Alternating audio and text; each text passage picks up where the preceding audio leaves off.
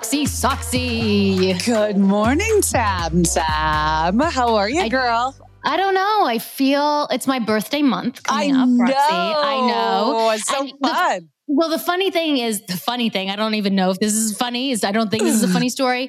But back when this virus started, I thought to myself, by August, this will be over. Like, I'm going to have the best birthday ever, because March to August, I was like, this is just going to be a 2-week little thing that's going to pass really quick. And I'll be like, by August, all my friends will be there. We'll be dancing, we'll be singing some songs, doing some karaoke. And then I'm still here. We're gonna have a Zoom birthday, is what you're telling me. Are we doing a drive-by for you? Should we do a drive-by? That sounds like a drive-by shooting. It's like, that does not sound like a good birthday. Well, the good news is you're drinking again, so at least there's that. I had one drink, Roxy. She's back on the wagon. After 6 months, and she's like, drinking.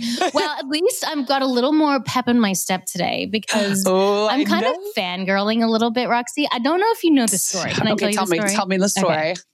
So back in the day when I was 16 years old, Sony BMG came and said, like, we want to record a demo of you singing to see, like, if we'll give you a recording contract. So I'm 16 years old, and there was this song, and it was sung by this incredible singer, Maya. And I was like, you know what? I'm going to put that song on it's going to be my track to get them. So I remember I actually met my first boyfriend because I was sitting there in his recording studio singing, "It's after midnight and she's on the phone." And so when I found out that this incredible lady was going to come on our podcast, I started sweating and got so excited. If you don't know her, again, you don't know anything. She's a Grammy Award-winning singer, dancer, songwriter, producer, actress. She's recorded 13 albums, sold over 7 million. I have not done anything. I have sold one album.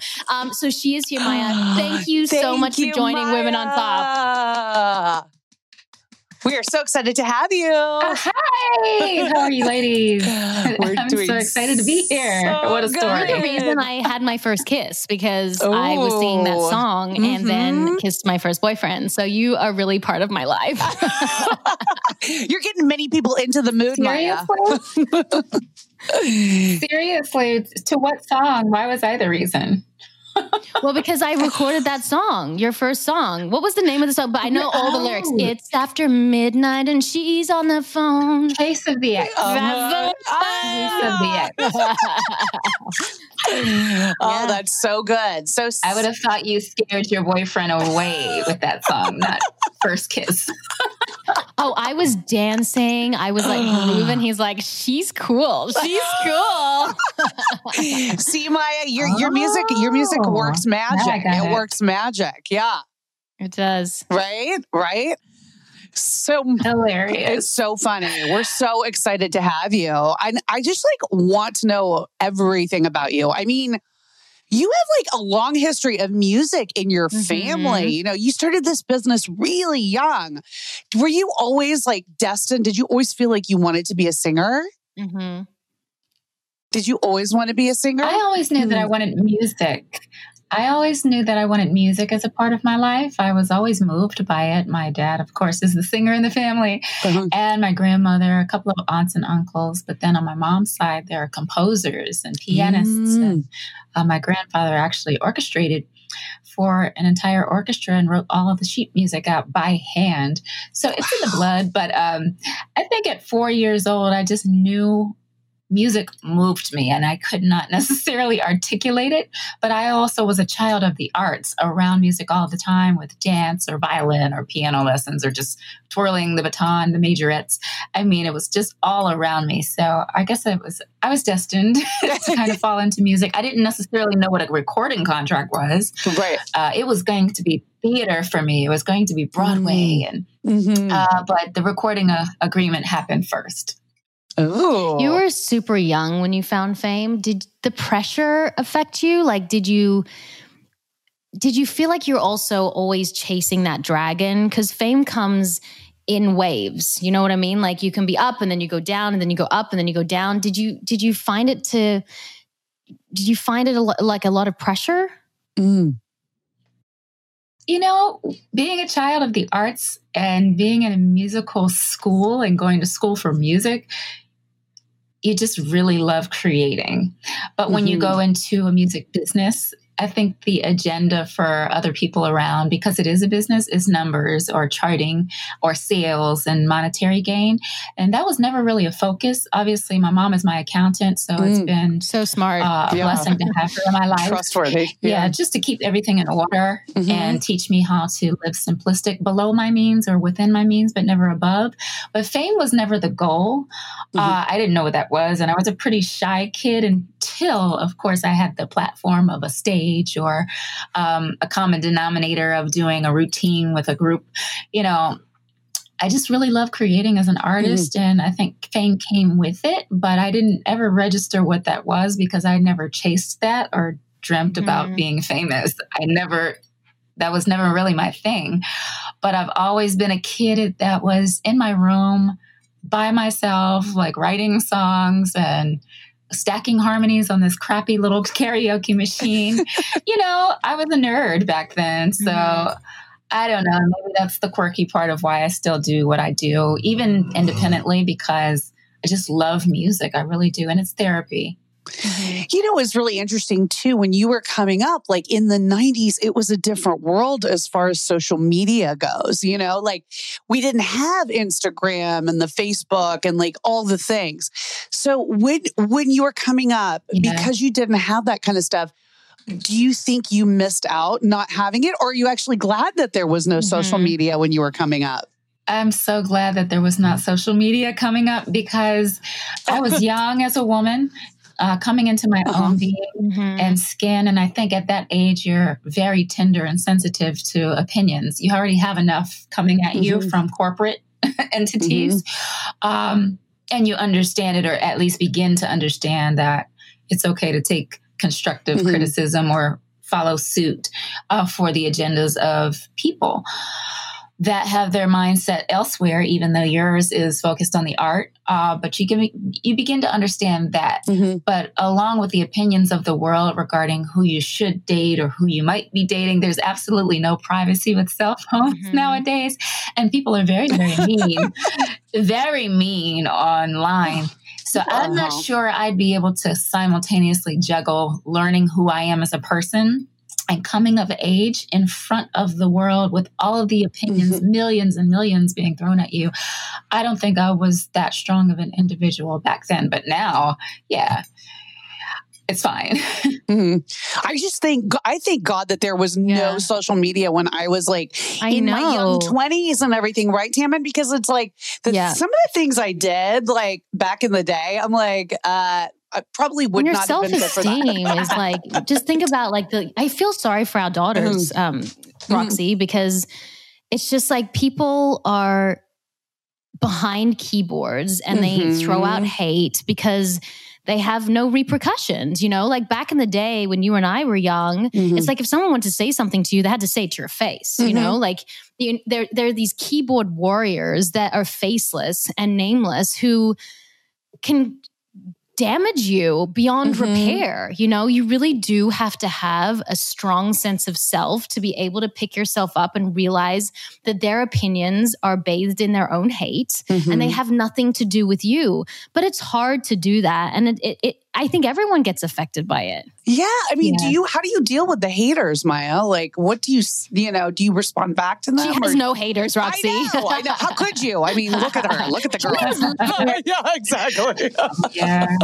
Oh, I definitely have my share of awful rumors and awful untrue claims, as well as being thrown in the midst of fire and haters, you know, that want to see you fall or depressed or kill yourself. I mean, that happens. That's just the outside world sometimes, but there are great people in this world too. There's lots of love.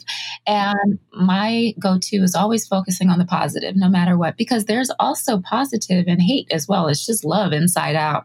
And there's a lot of turmoil going on individually with those people that have that type of time in their day to go out of their way to say something awful to you. So then, you know, as a mature woman that has actually spoken to young girls as a mediator or even a counselor, et cetera, or mentor, there's a lot of internal battles that people are suffering with. And sometimes that's therapy for them to throw some negativity out. So I just have to ingest it properly, but then also pray for that person because that person is going through an awful time because they don't feel significant or relevant. And maybe that's the only way that they can get the attention that they need. And that's really sad. So as a grown woman now, I look at things from a different perspective, but I am not the person to respond to that type of stuff. I block it. You know, I delete it. I don't even want it on my timeline because then Twitter fights start happening or Instagram fights start happening, and then bullying toward that person starts to happen, and it just gets really ugly. So I just delete all of it. You know, it's funny. I always think that unhappiness, I've said this to Roxy before, unhappiness is the fastest pipeline to hate. When you're really unhappy, where does hate stem from? Hate stems from pain. You know, and when someone is in pain, they lash out because they think it makes them feel better, but it doesn't. It ultimately just hurts themselves. It's like putting poison in your own drink and then wanting someone else to drink it. But I do want to go back to the Grammys. The big nights. Can you please walk us through where you were, how you felt when you were nominated for a Grammy, and also everything that happened the night that you won? All of it. I want to know. I want to know what that feels like because I don't think Roxy and I are ever going to win a Grammy. Oh my God. There's always time. I don't know. Sorry, Roxy. I just threw you under the bus. Maybe you will win a Grammy, Roxy. I'm so sorry. She's like, I have aspirations. It was so amazing. First of all, it was surreal. I didn't expect it. I don't think any of us expected it until we found out that right after we performed, we were asked to stay backstage, and we're all chatting amongst each other saying, oh my gosh, what if we win? What if we win? Because they're asking us to stay behind the curtain. Does that mean we get to present to someone, or do we have to go out there to accept an award? We were contemplating last minute because I think we were all clueless. But I think the one hint that we did have was when Patti LaBelle herself, the originator of the hit before the hit, showed up to rehearsals at a building called SIR Sound Studios in Los Angeles, California. And then in rehearsals on the Grammy stage, of course, we're performing with Miss Patti LaBelle. Come on, we have to get a Grammy. Oh my God, I'm sure that was. Were you freaking out, like seeing Patti? I mean, like having Patti LaBelle right there, like such an icon. So surreal. Of course, you know, our parents' generation, all of them listened to Patti. We were very familiar with all of her art and her work, and she's an icon. And so the fact that she even cleared this song for us to be able to remake because it was a hit before we got a hold of it was an honor. You know, a lot of people don't do that. And she joined us on top of that. And I think when we realized that that was actually going to happen at the Grammy Awards, it was just a tad bit of a hint, you know, for us to kind of quietly and individually simmer on to think that it's a possibility to, you know, to get a Grammy that night. So amazing. So from that point, we received the award. We thanked Miss Patti and all the players involved. And we celebrated, of course, but then we had to go do press. I don't remember going to any after parties. I can't remember, but I do remember this. I had an ex-boyfriend that was just so jealous at the time. And I wanted to see him. I wanted to see him and, you know, get a congratulations, but he didn't even give me a congratulations. So I think that is that when you were done? Yeah. Were you done then? I mean, that should have been a big indication. We were. Yeah. I felt a sense of sadness because it didn't matter what I accomplished in my career. There was always some, I don't know, jealousy or maybe insecurity going on with him. So I didn't feel really good that night when I went back to my hotel room. I thought, you know, hey, I'd see him and it would be congratulations. But it was totally opposite and I never saw him. So that was it? You never saw him again after that?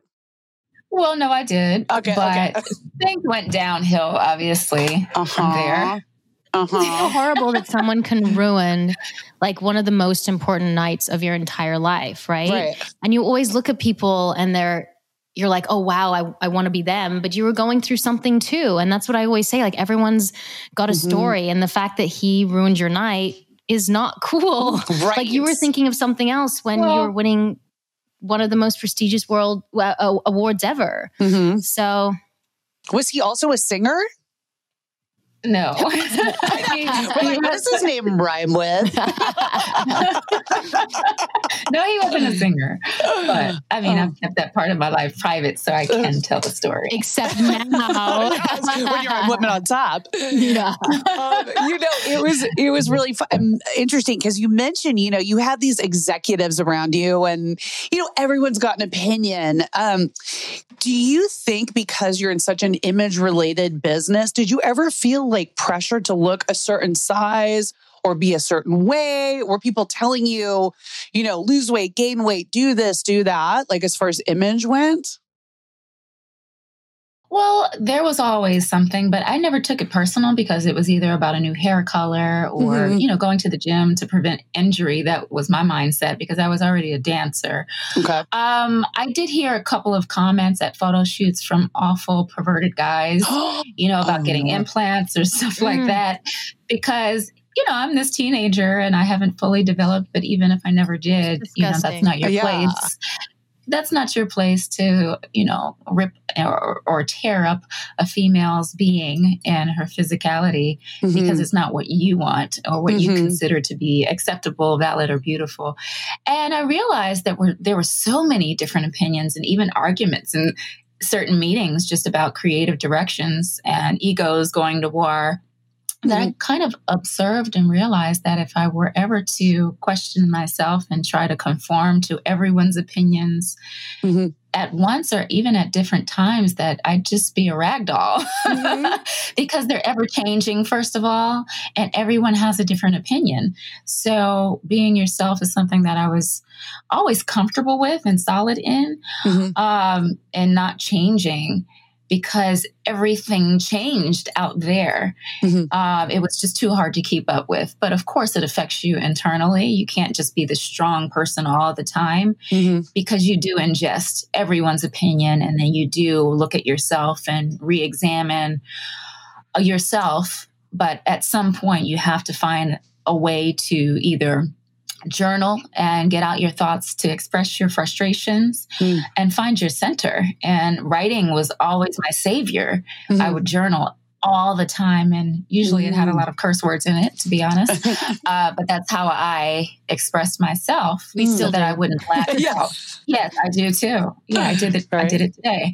But that was my go-to when I didn't feel comfortable or I felt embarrassed about those types of things. Pen and paper has always been my savior, dealing with stuff like that from the outside world.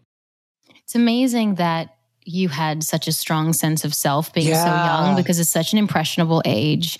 And you could have gone a different way. You could have bathed yourself in self-hate, and you didn't. You had a strong center and a strong core, and you didn't let that affect you. It's funny, around the time of the Me Too movement, I said to my husband, I was like, I'm so lucky because that never happened to me. But then I really sat with it and just meditated on all the experience that I'd had since I was 17 years old. And I was like, oh my gosh, that Me Too has happened to me in so many different ways, in so many different forms. I just didn't think it was a big deal because it was accepted and it was okay. And they were older than you and they were your bosses. So it's like, it's okay for someone to be on set and say, oh, she needs bigger tits or she needs a big, like that's acceptable because everyone is looking around. There's 20 people in the room and they don't say anything. So it was an interesting, realization that I came to that in this business, there's so much of that. And I'm so glad that we are now talking about it because hopefully the future generations won't suffer the ways that we did. And someone will say, no, that's not okay. You can't talk to women, especially young women like that anymore. Yeah, where does that come from, Maya? How are you so strong like that? Was it just like your parents sort of building you up or was it like, where does that come from? Because you were young when this was happening. Well, I never really focused on my image coming up. I was also raised with brothers in my household and I was always the oldest. I had to grow up first. I was scolded first, disciplined first. And, I had very strict parents. So my focus was to always be independent so that I didn't have to answer or succumb to ignorance. But I was also bullied terribly in school for being biracial, or the texture of my hair. It was just really different and weird. It's a lot more tame now, but all types of kids called me names. The list goes on and on, from wearing braces and being metal mouthed to zebra because my parents were black and white. I mean, you can't get away from it when you're a kid and you're in school, but it conditioned me for the real world, so that when I stepped into the real world, I'd already been through that. And the tears did flow when I was younger. And I had suicidal thoughts, to be honest, when I was this young girl being made fun of every day, didn't want to go to school. But I also found art, and I also found writing, and I also found that isolation is sometimes healthy. To love yourself, because that's when you don't have problems with the outside world. And that's where creation began for me. So I've sort of lived in this bubble, which is sometimes not necessarily personable and such a personable business, but it's protected me. And I've definitely operated in fear, but I've also survived in some of my conditioning as well as a bullied child. I'm used to all of that. And I don't think I would have survived in this business for that long, or any world or profession, if I didn't have those experiences. And so that also has crafted purpose for me, to speaking to young girls about these issues and just finding their own validation and definition of beauty or success, or even happiness in an ever-changing world that kind of defines it for you. Yeah, that was a hard time, I'm sure, growing up too, because like you're saying, especially with being biracial, if you're multicultural and things like that can't be easy. So how did you sort of navigate that when you were feeling the especially in that sense, and especially with what we're talking about now, How did you, how do you think that relates? Well, as a child, you don't necessarily understand it. It's very hard to articulate what's emotionally happening to you, but you know what the kids are saying are very mean, and there's a lot of laughing going on or pointing. There are a lot of stares in public by adults as well, or even chuckles and snares. So I think it was just an awareness thing that I became as a human being, quite in tune with as a child, knowing that something is wrong with the outside world, because this is pure ignorance. My parents didn't raise me to discriminate or possess any prejudice. They raised me out of love and treating one another fairly and like a human being. And so my outlook was slightly different from some of the ignorance that I did grow up around. But we've also been through things historically in the United States that create that indoctrinated thought from slavery and standards of beauty. And what's different is usually made fun of. And to be ashamed of that is really easy when you don't have a strong foundation at home to reinforce that it's okay to be different. It's okay to be odd, but your different is beautiful. Maybe the outside world thinks being beautiful means something else, but there's all kinds of beauty. Look at the world. My parents showed me many documentaries and National Geographic and all kinds of other things and PBS television at a young age, and allowed me to be a part of so many multicultural experiences through the arts that eventually, coming into adolescence, I was a lot more strong-minded versus when I was a child and questioning some of the mean things that the kids would say. So it's upbringing, it's insulation, it's parenting. Yeah, I think it starts in the home. Yeah. For sure, that you can pull from. Yeah, I definitely, this Black Lives Matter movement, Roxy and I have had to look at ourselves and go, okay, well, how can we be better? And how, can we teach our children to be better? Because I don't even see, we're a human race. We're all incredible and amazing. And it's hard that other people don't see that. They see differently. And how do you change people's opinions? You got to get to the heart. Like, in the heart of the matter is that we are love. And at the meaning of life, I truly believe is love. And if we start to get back to that, then I think we'll start seeing much more peace in our world than this discord that we're facing right now. Mm-hmm. You know, my daughter, you're talking about standards of beauty. My daughter woke up the other day and she said, I don't want to eat as much because I don't want to be fat. Oh, no. She's 6 years old. And I was like, wait a second. Firstly, we don't talk like that in our household ever. We don't talk about body size or image or what we like or dislike. Even if I don't like my body in that moment, I never talk to her about it. And I said, well, where'd you hear that? And she said, well, on the cartoon. The cartoon said like, oh, I can't get through the door because I'm too big. And I had to sit down with her for 30 minutes and I had to say, you know what fat is? Fat is just not, it's just a thing. It's not good. It's not bad. It just is, you know? And so she grows up with a better sense of herself. I think it starts with the conversations that we have with our children from when they're a very young age, talk about history and talk about how we can change and talk about how we can be on the right side of history as they grow up, you know? Absolutely. Absolutely. Unlearning is the new learning. Yeah. Because when you look at this world, a lot of the things that have been enforced by man to separate people, to maintain control and power, the way that we've compartmentalized ourselves or even divided ourselves is based on something that some man said somewhere, you know, and it's very ignorant. Just the systems that are in place.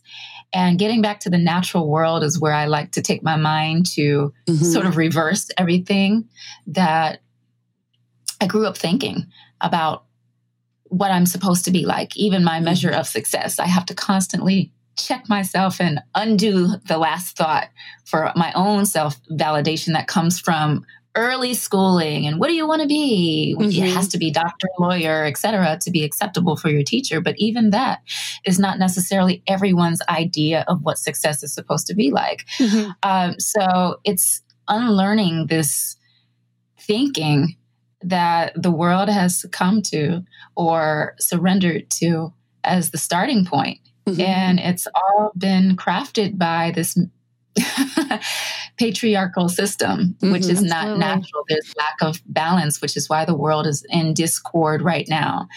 And that's my statement. You know, no matter what the issue is or the topic is, it's getting back to the purest life possible. And that's, once again, unlearning what we've unfortunately based our lives on, an illusion. Yeah, it is an illusion. Can't we just hand it over to the women? Let's have a country run by women at this point, guys, right? Like, come on. I know there's not a lot of serial killers. I mean, there's not a lot of women serial killers, right? There's like women, even with the PMS that we have, right, Roxy? We're still going and shooting people. Yeah, exactly. Even though I was reading that men actually have PMS too. I think it's just called TMS. Oh, yeah. Tell us about that. Is it interesting? Is it a monthly? Yeah. Is it like a monthly cycle for them? Okay. Yeah.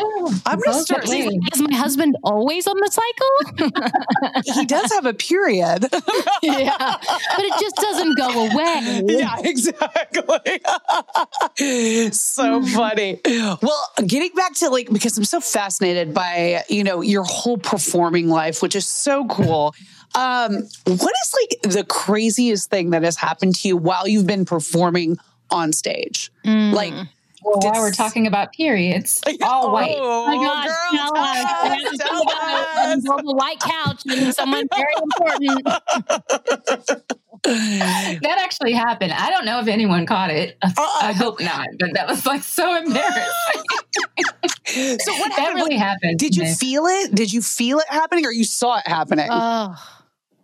I thought it was over, but it wasn't. And I never told the story before. Okay. Tell the story. I just know, oh my God. I'm not going to even say his name. But, oh my gosh, everyone talks about everything on this podcast. Yes. I just remember R. Kelly was performing that day. Oh. R. Kelly was performing on the same stage that day. But it was in Chicago, and I'd put on this all-white outfit, jeans, by the way, white jeans. And I had maybe like a 20-minute set because it was still pretty new to me, early in the game. Okay. And it was an arena, a stadium, you know. And the crowd was huge. And I just remember feeling like, okay, that was a drop. Something just dropped here. I have to finish my set and I don't know what's going on. So when I got backstage, it was confirmed, you know, when I got off of the stage, I changed my jeans really quickly. But of course, it had to be an all white day.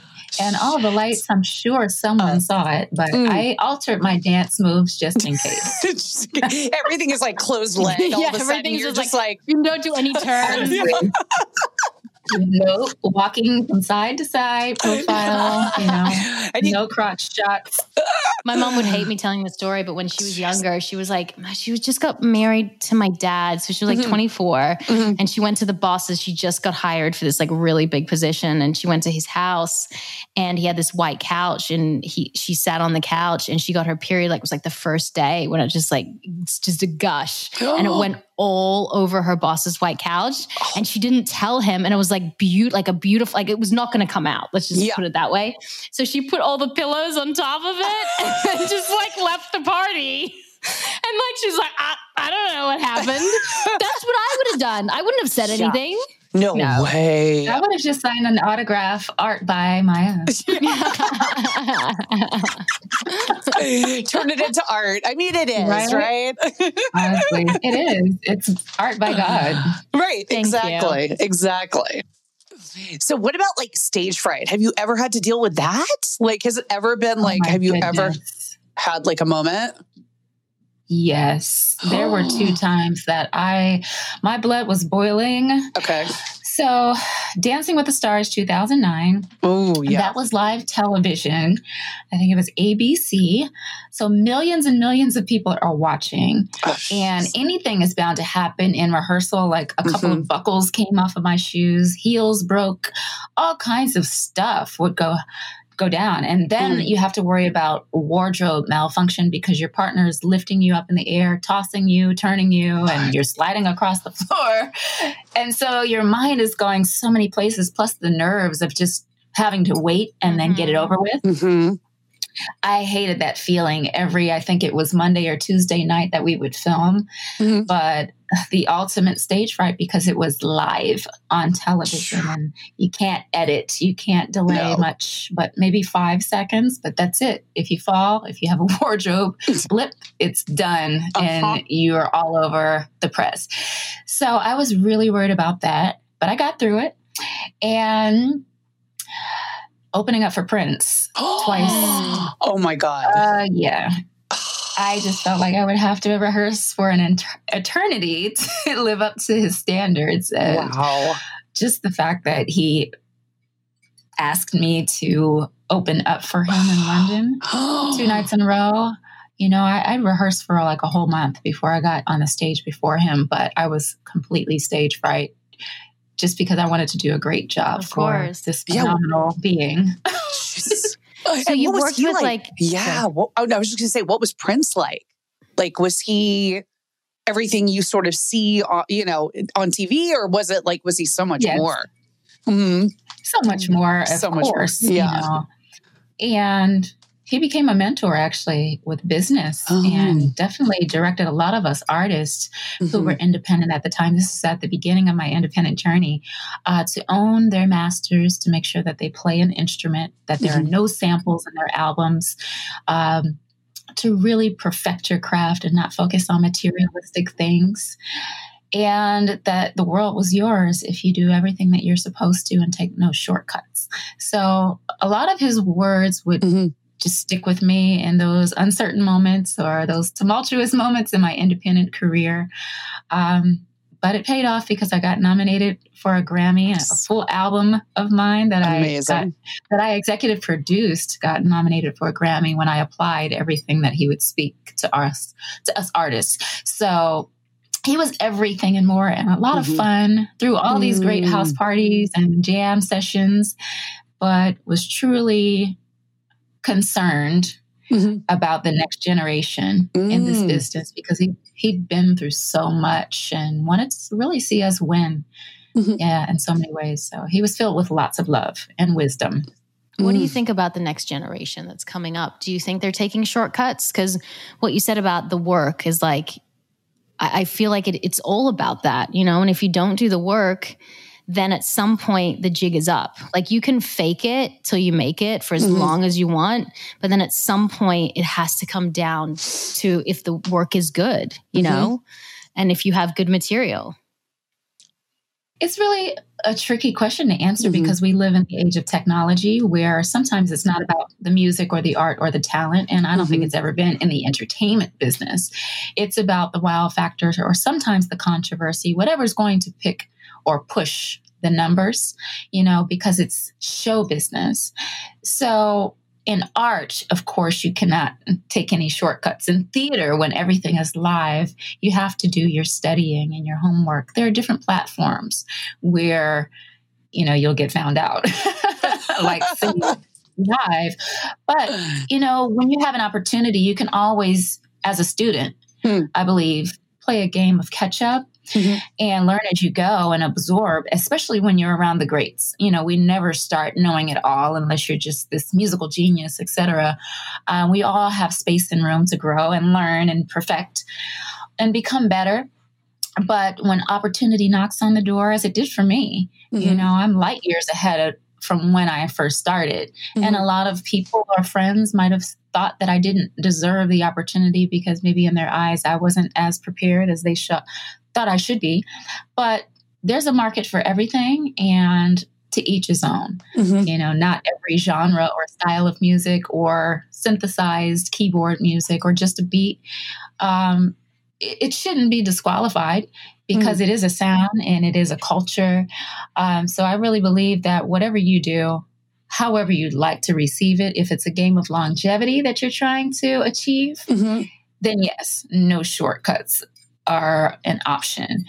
But if it's a game of get in and get out and get what I can, you can really survive, you know, and then create another business and do something else, especially now because you can do it yourself on your laptop as far as being a recording artist. Yeah, right. Yeah. But new things are birthed. So it's a really difficult question as an artist, but also being a business person as well and understanding both sides. It's a balanced answer that I gave you because I see a lot of kids winning that are making movies and videos on their iPhone that are not spending hundreds of thousands of dollars, you know, and that doesn't necessarily mean that they're taking shortcuts. That just means that they're very savvy and they're doing what they exactly. I mean, I think about a lot of great directors are pissed off about that. Right. But like, imagine you want to direct something and you just don't have access to the money that it takes to make something for $100,000, $5 million, and you still have the talent. So I think that there's so many platforms now that you can showcase like what you got, you know? And I think that, I think talent is talent. You can be talented on an iPhone. You can be talented with $500 million doing a Marvel film, you know? I just think we just have more devices now to get our stuff out there. Yeah. And if they have the drive and the ambition to do that and they go after it and make it happen, more power to them, right? Like if they're out there, you know, doing their thing, you know, it's a different way that they came up, but they're still coming up, right? It's given the stage to, I think, more people. And I think, you know, the competition is probably higher because there's more visibility. Like there's no, you know, I always say that you're invisible until you're seen. And now there's so many ways to be seen. So there's more competition. And that does raise the bar sometimes. Yeah, do you feel that competition, Maya, like with any of your peers or like any of the other, you know, the singers, performers out there? Do you have that competitive sort of drive? I definitely have a competitive drive. I think it's more of a grind, but it's never me competing with another person. It's always trying to improve myself and evolve and just challenge myself to learn and become something better than I was last. And obviously being a better person first, but evolution. And I'm still in love with music very much, but I'm constantly educating myself on the new technology or the new platforms. And I think the biggest pressure that I felt was coming from a major label system into the independent label realm, where I'm now the label and funding everything myself, which has taken a different type of focus and grind, where personal life suffers, but also living up to the expectation that being with a major label has set. You know, it doesn't matter how many projects or how great of the compositions or the songs that I release. The world, of course, without the marketing dollars, et cetera, is not receiving it the way they used to from me. So sometimes you get lost in the sauce. So that can be a juggle. Personally, emotionally, mentally, spiritually, physically, it affects you. But the work is put in. And so the mindset changes from wanting your glory now to just putting good things in the universe and just trusting that good things will come back in its own time. Not your now. You have to set your ego aside, you know, and artists are supposed to have egos. You know, we want what we want and we want to serve all the time. But you also battle yourself as this business entity that has to make the business decisions, but then this creative artist entity, and they bump heads all the time. So it's a game of juggling constantly because you want to put things out in the universe and hope that they're received very well. But there are a lot of things that have to take place first on the business side. Right. Anyhow. Do you regret anything that you in your career, especially, you know, you touched on in your personal life? Do you feel like because you were so gung-ho in your career that that was affected? I was never gung-ho in my career. I was always wanting to be a priority versus getting lost in politics or you know, label execs arguing back and forth about who's taking credit for what, you know, or getting caught up in budgets closing or merges happening between labels. There were so many dynamics out there that affected a lot of artists. And then you get caught up in that. But, you know, mine was circumstantial. I never had a diva moment or anything like that. But I did have an album leak that shelved my fourth album, and that prompted me and propelled me to go into the independent space, which I don't regret. You know, it of course was devastating when you work on something for 2 years and transition to different labels and the interim, but that also led me to Prince. If I weren't independent at that time, he would have never become a mentor, and I would have probably never met him before his passing. And he's just given us so many jewels. So I don't have any regrets. Except for maybe my choice in men. But those, I think we all have those regrets. Like, I wish those 3 or 4 nights didn't happen in my life. But those were also blessings and lessons, you know, that have allowed me to become like this healer or whatever you want to call it for other women and relate to women globally that have gone through some of the same things. So, I mean, I'm very fortunate that I'm alive and I've experienced those things. I have loved fully. And, you know, when I get into my own headspace, I sometimes wish that, why did I have to go through that hell? You know, then I accept the hell because beautiful things happen from that too. Right. So are you normally like a relationship girl? Are you like a serial relationship girl, like long-term relationships, or more like casually dating? Like, what is because you've been really good about being private. Like, yes, not we a lot of people we like did so much research and we're like, we don't know anything about our relationships or our love life. I'm like, who is she dating? Yeah, I think it's relationship for me. It's always been relationship, but somewhere along the way, because of course, you know, I'm a workaholic. And then the dynamic of being this famous person and having to go all around the world. I don't know if it's the insecurity that comes into play, but this double standard always creeps up into the relationship where the guy becomes narcissistic and wants to maintain a chokehold or control over me, but wants to play the field simultaneously. And then the threats arise or the accusations arise, the things that he assumes that are happening in the studio or on the road, or things that maybe he's done or witnessed other people do. And it's just, it becomes too much.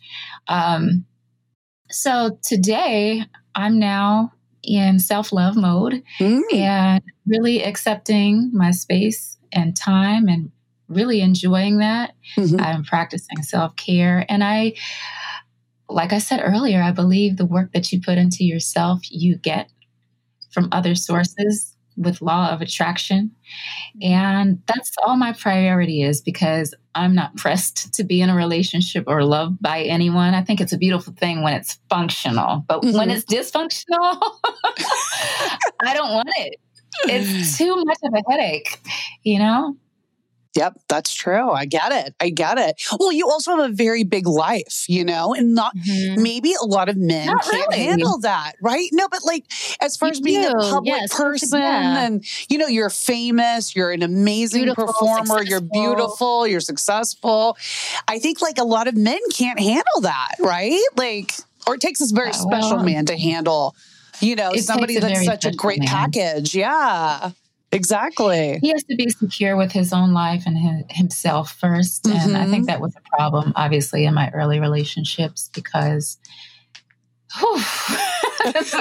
there was a lot of demand for me to obviously prove myself at that point with record labels. So I was constantly on the go and constantly getting this attention that just came with the territory that I wouldn't entertain, but that fear of getting snatched up by someone with either more money or that's more handsome than them is looked at as a threat. And for some reason, they think you're going to entertain it. But that's based on an insecurity and fear. And then they begin to destroy the relationship because of all of that fear, and then accuse or do things on purpose behind your back, you know, to create balance for themselves. So it's really strange. Looking back now at the actions, but I really find solitude within myself, and I don't really have any more expectations, but I do believe in love, and that doesn't necessarily come in the form of man, woman, woman, woman, one-on-one relationships, whatever it is. You can find it within yourself, but also be surrounded by all kinds of love, whether it's your extended family or the children that you work with or the animals that you adopt. I mean, there's so many different sources so that you're not reliant upon, you know, a narcissist. I hear you. Or someone that's not ready for the whole you. Right. No, she's so amazing. Well, and also you just mentioned the animals, which I love the animals too. And Tammin loves the animals too. We love the animals. You're a vegan. You promote animal advocacy. Why is this world so important to you? Well, animals have probably saved my life and my mind. They are healers. Sometimes we think that we save them, but they really save us. And they're just so pure in their energy, and they don't have any hidden agendas. And they're not narcissists. Well, my dog, you know, his only they agenda do try to control you. But, you know, they're just breaths of fresh air, and there's just so much happiness and pure joy when they're around, including children. I really enjoy my time working with kids. I was a dance instructor first. You know, that was my first job. So the light that children bring, yes, they can cause you to go hoarse and pull your hair out or go gray very early, but they're very honest. There's just so many things they can do. Yeah. So many things, but there's just so pure in their intentions and their unconditional love, and they raise your vibration. They really do. And I'm an advocate for animals because they've just done so much for my life. The same with the children. And they, you know, they deserve incredible treatment. And there's just so much abuse, obviously, in the world that many people don't know about. And so that's where also my vegan activism comes from. Knowing the harsh realities of the manufacturing and production of animals. It is. I saw Food Inc. once, and I was just like, once I saw that documentary, I eat eggs now, and that's it. I'm sure I'm like one step away from being vegan. I kind of say I'm vegan, but I know if you eat eggs, that's still bad. But I think it's pretty good that I don't actually eat the animal. But I saw that documentary, and I was like, once you see the atrocities that are happening, you can't unsee that, you know? And I think a lot of us walk around like ignorance is bliss. And I do that too. Like even right now with the news, I'm like, I don't want to know. I can't know everything that keeps me up and makes my anxieties worse and makes me, you know, disconnect from my kids because I'm so thinking about how many people are dying from COVID. I need to know, I need to be informed, but I don't need to be obsessed about it, right? But I think once you really see about the horrible acts that are happening right now, especially in the animal world, it's hard to unsee that. You know? Can't unsee it. Yeah, you can't. And what do you think the biggest misconception about veganism is? And how do you think it can potentially like save the world? Because I want to hear your answer on this, but a lot of the documentaries that I've watched talks about how we can really fix global warming if we stop eating animals. Well, yeah, to touch on what you spoke about, we're not really ever educated or shown the actual realities of, you know, animal agriculture and some of the harsh conditions and abuse that animals endure for food consumption. The misconception about veganism, well, usually even my own family has teased me on many occasions and spoke about rabbit food, but it's not that at all. As a matter of fact, I'm hosting my first virtual cooking session on August 1st as I kick off my 3-day reset challenge, which is vegan, raw vegan, alkaline vegan, or even juicing. And people end up combining the challenges, and I gift winners with all these goodies for their kitchen, et cetera, to help them on their journey. And I have a free starter guide. It's on mayamaya.com/lifestyle that I compiled. Lots of information with. And veganism, it's just about compassion and understanding how everything is connected, but it's very tasty food. And you can still have what you already love by simple substitutes. You know, there are vegan pancakes, waffles, even chicken. Now plant-based meat companies are creating all kinds of burgers and substitutes or plant-based versions of even seafood now to feed into or accommodate, I would say, to accommodate what people already love, how we were raised, what we grew up on, so that nothing has to be stripped from your daily palate. And it's really, really fun because you can do all different types of versions. Obviously, you have the more starch processed foods, which aren't necessarily healthy. And that's also a big misconception. Veganism doesn't necessarily mean healthy because fries and rice and potatoes and all the good things and starch are, vegan, are still vegan, but it's about having a well-balanced diet and then choosing the healthier alternative, like wild rice instead of the white rice, or spelt flour instead of the white flour. You know, there are levels to it, and I break down those levels in my starter guide because I've really learned, you know, even after gaining weight, becoming vegan, because of course I was a carb queen, that this is not the right way to do it. So how can I get better? And that's why I conducted the challenges, so that I would even take accountability and become a better, healthier eater. Why? Because cancer and diabetes and heart disease runs in my family and community. And I just wanted to break the cycle and the generational diets that cause the generational curses. Those burgers taste exactly alike, by the way, to like real burgers. Because I know a lot of people are scared. They're like, oh, it's not going to taste the same. Yeah. They do. They do. Thanks to beet juice, they bleed. Yeah. But they do. They taste just the same. Even better, I think. You know? I think that's the key to your happiness, though. I remember when I was juicing so much and doing raw foods. I mean, the wave of vegan life is advancing every year. It's $1 billion+ industry, and more people are getting hip to it. and the effects on human health, but also environmental health. So you touched on global warming, and, factually, the research has been done, and it basically states that animal agriculture is the number one cause of climate change / global warming, above and beyond all worldly or global emissions from transportation combined.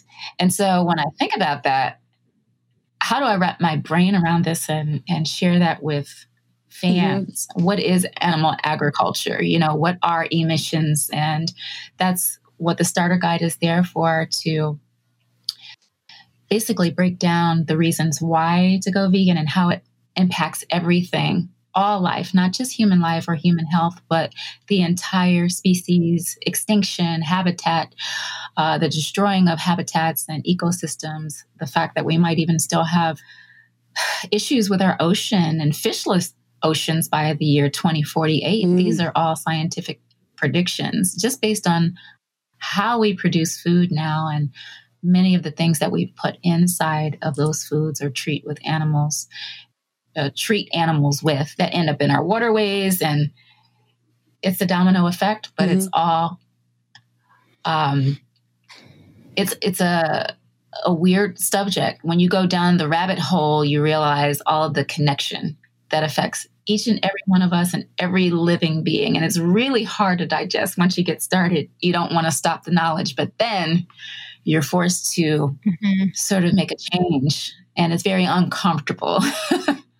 It is. Have you been cooking a lot in quarantine? Like, have you been cooking vegan foods and like doing the thing? What are some of your favorite things to cook? I have been cooking a lot, which is why I made sure that I conducted another challenge so that I would go raw, because I was consuming a lot of vegan junk food and gained some weight. But I began cooking for family, which was awesome, because usually my family is teasing me about my rabbit food. And so I cooked some soul food. I cooked some mac and cheese that was vegan, some meatless meatballs with cheese and ragu sauce, collard greens, Japanese sweet potatoes or yams, just all the things that my family grew up eating, but veganized. Chili, vegan chili. The list goes on and on. Just the other day, I made some oysters from oyster mushrooms. They were fried oysters. And then some fish and chips from banana blossom, which I found in an international market. So I've been playing with like things that I've never heard of before as well. You're like advanced level cooking. I mean, that's like, if you're creating oysters out of oyster doing mushrooms. Frozen soups over here. Roxy and I were putting some frozen soup. And we're like, that's dinner. The quesadilla is dinner, kid. No. It's funny though, when you take away meat from people, though, when you take away meat from people and you say like, oh, don't eat meat, they get very angry. Do you notice that? They get very, very, very angry. It's like guns when you try to take their guns it's like, away. Don't tell me what to do.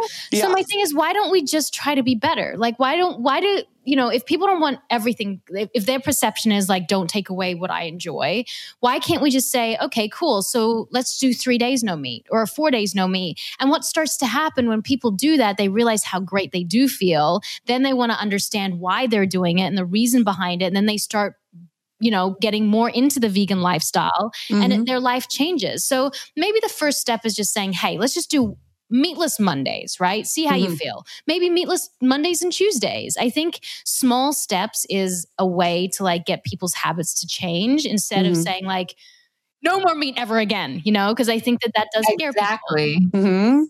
That's why I have the 3-day reset challenge, because it's super easy for anyone to do. And I'm guiding people on Instagram Live. And now I've added a cooking session virtually. But the approach is very important. The approach is always important because we're never taught any of this stuff. So you begin introducing very, very shocking facts, about vegan life and why to go vegan. You have to spoon feed people, but also your approach has to be very respectful of where people are in their lives, then get into who they are, what they like, and then begin to provide suggestions, not commands, not demands. That's very invasive. So knowing people, having people's skills, and then also making it fun with incentive, and then being a walking example of that. as far as what or how it's benefited you. Showing those people is very important. And being an example of that is even more important. But approach is everything because it can be very discouraging. I will remember that without my husband. No, that's approach is everything, right, Roxy?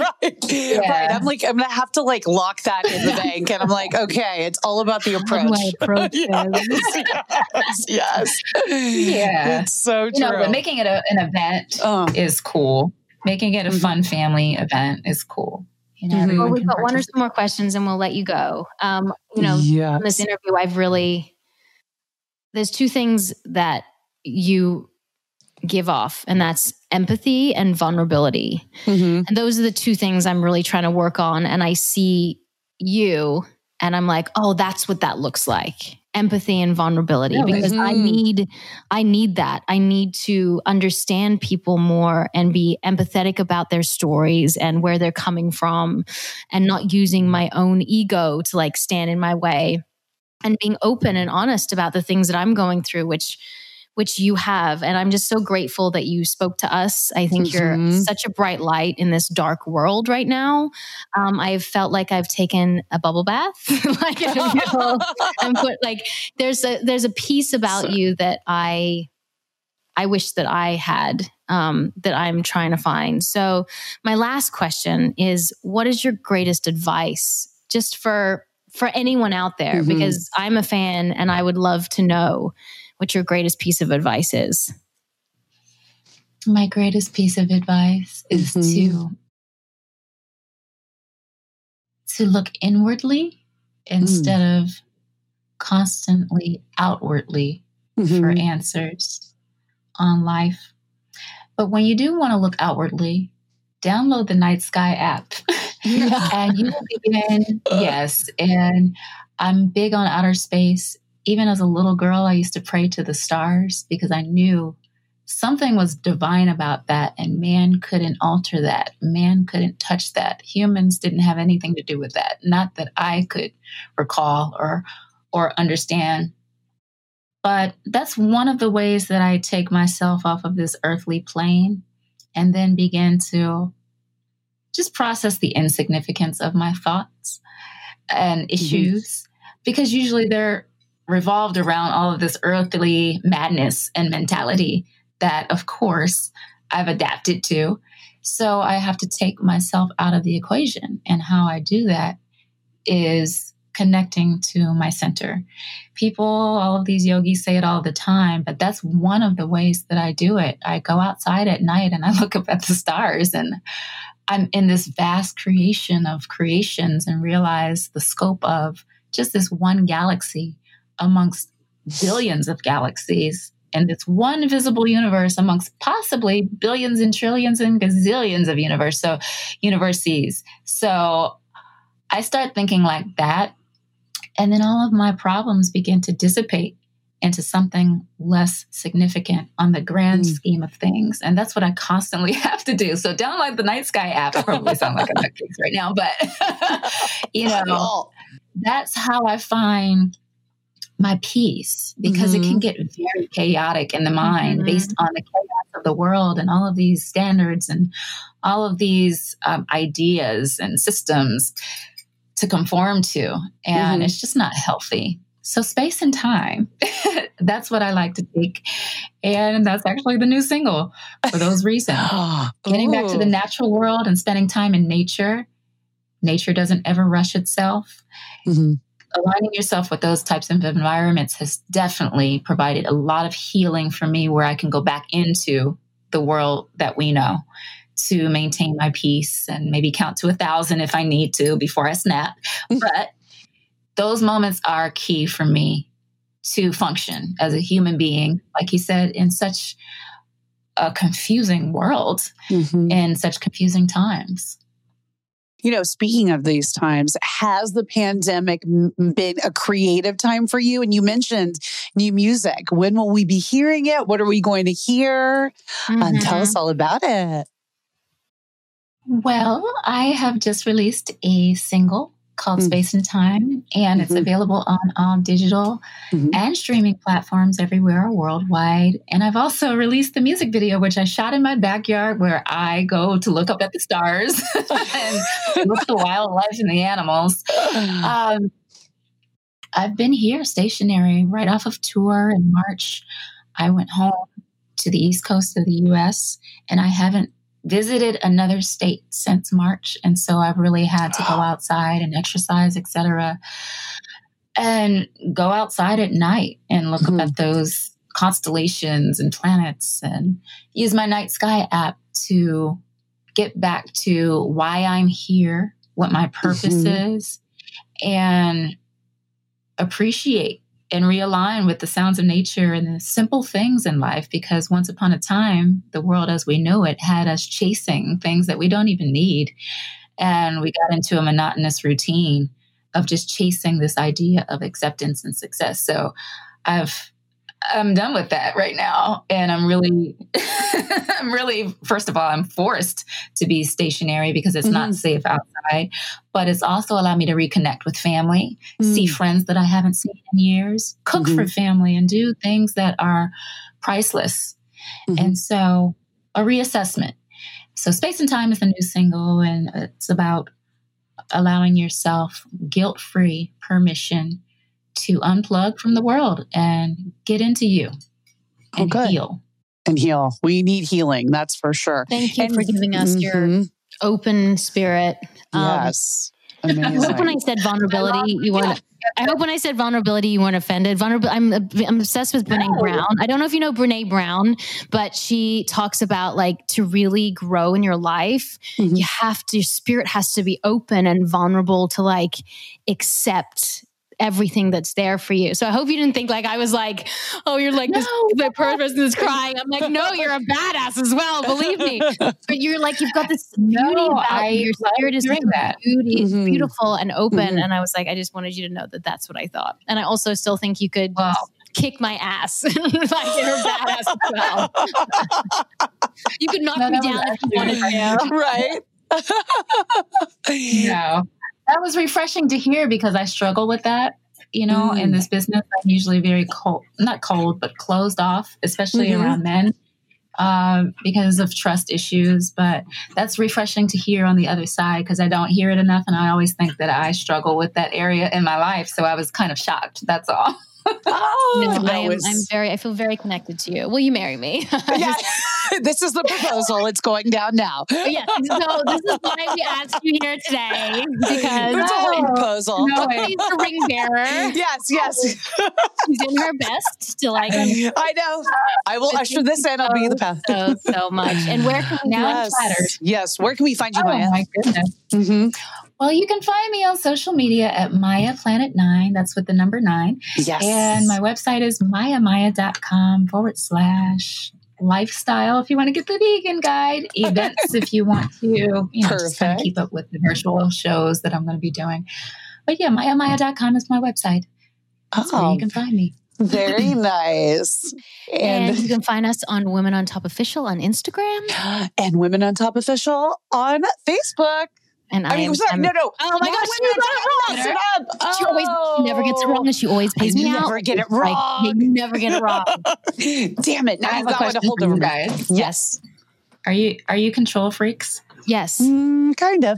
Is that where the title Women on Top came from? Women on top with a whip. Just kidding. Yes. And a saddle. I know. We know how to sit on you and tell you listen. No, it's about all of it, you know. It's like it can be any way that goes down any path.